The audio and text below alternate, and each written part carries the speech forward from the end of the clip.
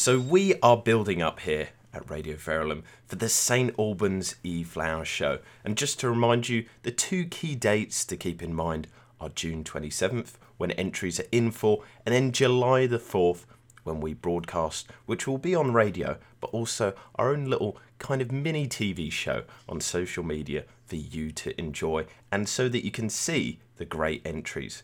However, we do have to bear in mind that although we'll be having huge fun taking part, the money raised will be going to a very noble cause. So today, I'm chatting to Claire from Rennie Hospice Care. Half the proceeds from this St Albans Flower Show will be going to. So she's going to explain how the money we raise will help the great organisation. But first and foremost, in the current climate, I always ask people this because we do care about the people of St Albans. Claire, how are you doing at the moment? Hi Jason, and thank you so much for inviting me onto your show. I'm doing pretty well, thank you. Definitely had my ups and downs through these strange times, but generally doing well. I'm just really grateful to be still working and that my family and my friends are all still healthy. So yeah, pretty good. It's good to hear the positive at the moment. It's just a shame that the weather's turned, hasn't it? Just as it heads to June, typical summer British weather, isn't it? You know, we're expecting the sun, and then literally, as I'm talking to you, it is pouring down with rain. But also, in terms of this coronavirus situation, it has affected Rennie Grove Hospice Care. So how has it affected your organisation? What kind of changes have you need to do to cope with probably a loss of income? It's affected us in so many ways, really. It's hard to explain all of them. I mean, our service has been affected as our nurses are wearing protective equipment to visit patients. Some of our patients are shielding, and so they're not able to see our nurses. So our nurses are making lots of phone calls and supporting families in that way. We've had some staff isolating due to symptoms over the past month. So that has affected staff numbers at times, and all our non-clinical staff, so those who aren't out there looking after patients, are tending to work from home wherever they can. As you mentioned, our income has been hit really, really hard. Most of our fundraising activities and events and all our income from our shops literally stopped overnight. The government support that's been given to hospices has been very welcome, and will certainly help towards the shortfall, but it doesn't completely fill the gap, and we will be left with a significant deficit in our income. And the restrictions are looking to carry on as a social distancing for quite some time. So we're really going to have to find different ways of fundraising, and we're really going to struggle to regenerate that income in the same ways that we always have. And so you've mentioned there that obviously some patients are shielding.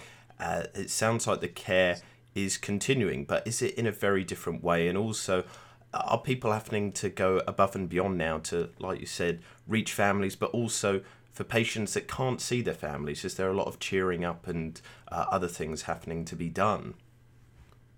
Well, our nurses are obviously needing to take extra precautions when they're visiting patients and wear protective equipment. They are continuing to care in the same compassionate, loving and empathic way they always have. The quality of care for our patients and their families is just second to none, and we all pride ourselves on that quality. It is hard for nurses to work with PPE, and it's so hard for our patients who may not be able to see their families at this time. When you're at the end of life, you want to be surrounded by your families, not isolated from them. So definitely our nurses are working harder than ever to ensure that we support patients through these really, really difficult times, and just give them, the care and compassion that we always have. And this money that we raise will be helping, obviously, the care and compassion, but that's obviously something that comes from the person within.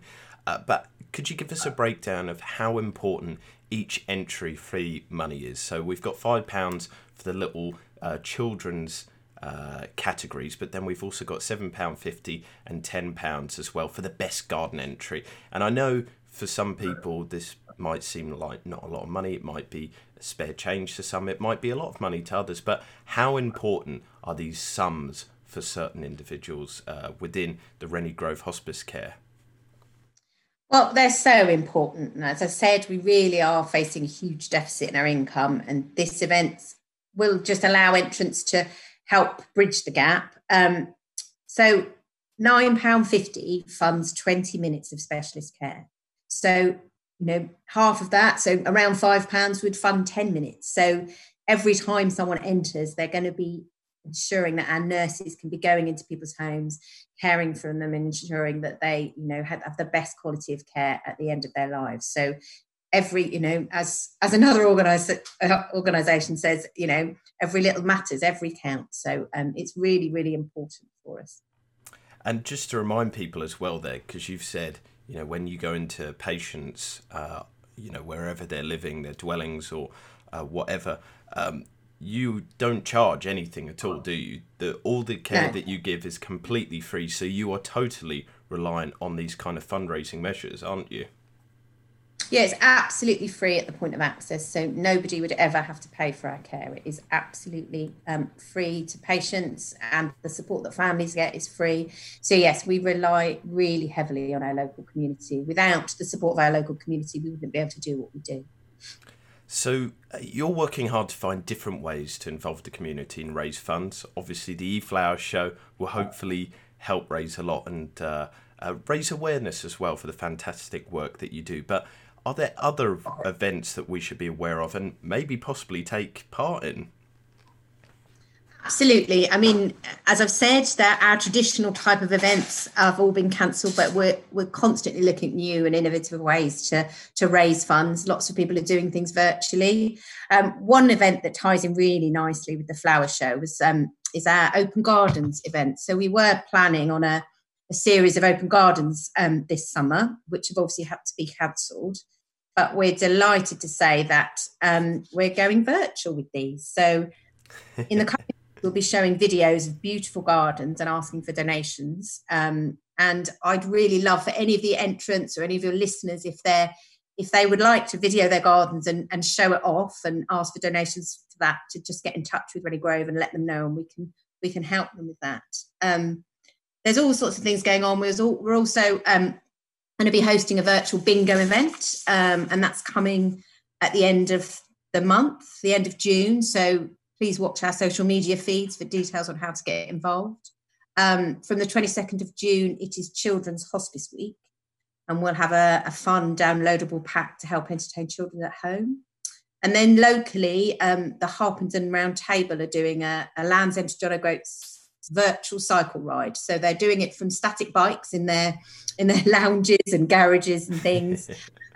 So if anyone wants to get involved and enter a team into that, or if they would just like to sponsor them, we'd be really grateful. So details can be found from Rennie Grove and on our social media sites, but also it's going to be in the Hearts Ahead in the next couple of weeks. So if anyone's interested in getting involved with that, they can. Well, that sounds brilliant. And also it kind of appeals to people that maybe not are green-fingered, because obviously we're counting on people. I think the majority of people love flowers, but maybe not everybody is gifted with being able to grow them. But as mentioned here, we do have the eFlower Show. And in terms of lifting spirits for everybody at Rennie Grove Hospice Care, has it gone down well? I have the sight of these beautiful flowers that people have been sending in, and we've been posting on social media as well. Have they lifted spirits? Well, I think with so many people able to do gardening out there, there will be loads of interest, and gardens are looking really, really beautiful. I've seen some of the videos of your entries on your Facebook site, and so far they've all been gorgeous and cannot help but lift spirits. I'm just glad I don't have to judge, because I wouldn't want to pick a winner out of any of them. I'd want them all to win. Yeah, it's a really hard job, and obviously we don't envy the job of the judge, but we've actually interviewed him, and that will be going up very soon, about what he expects from the entries. And one of the funny aspects was no garden gnomes. So I love a garden gnome. Well, this was something that I said to him as well. I love a garden gnome, and it's all to do because of his Chelsea Flower Show training. There's actually a ban on them from the traditional Chelsea Flower Shows. So he's just following the rules, but he himself is not a big fan of them, maybe because he's indoctrinated into that. But I'm with you there, Claire. I do like a little gnome. But we do have 7 great categories. Is there a specific one that you're excited to see? Obviously, as you said, no pressure because you're not judging them. But is there a particular one that you're really excited to see the entries for? I think I'm really excited to see the best gardens, as this incorporates all the plants and flowers growing, and I'm really quite nosy. So love seeing in other people's gardens. And also, it's another reason why I'm so excited about our own virtual garden event, the open garden season, because I just love looking at other people's gardens and pandering to my nosy side. Yeah, it does allow you to have a little look around. Also, I think maybe a positive way of reframing it is seeing how other people do their gardens and maybe learning some lessons. I'm really excited. Some inspiration. Yeah, exactly. Now, I'm a person who loves their food, so I'm really looking forward to seeing the fruit and veg that people have grown, because what I love is that you get all sorts of weird shapes and sizes with the ones that people grow at home as well. You don't see them in the supermarkets at all. But in the aforementioned, as you said there, your favourite category is going to be the best garden. Are you going to be looking out for certain flowers? Do you have a favourite flower that you'll be keeping an eye out for? Well, my favourite flowers are delphiniums and any kind of daisy. My firstborn is called Daisy, so that's do lovely. Love Daisy. So I'm hoping to see both of these as entries. That is lovely. We've got some in my garden, as I've mentioned quite a few times. My gran is the inspiration for all this, and we've been growing some African daisies, so maybe I can show you a picture or two of them.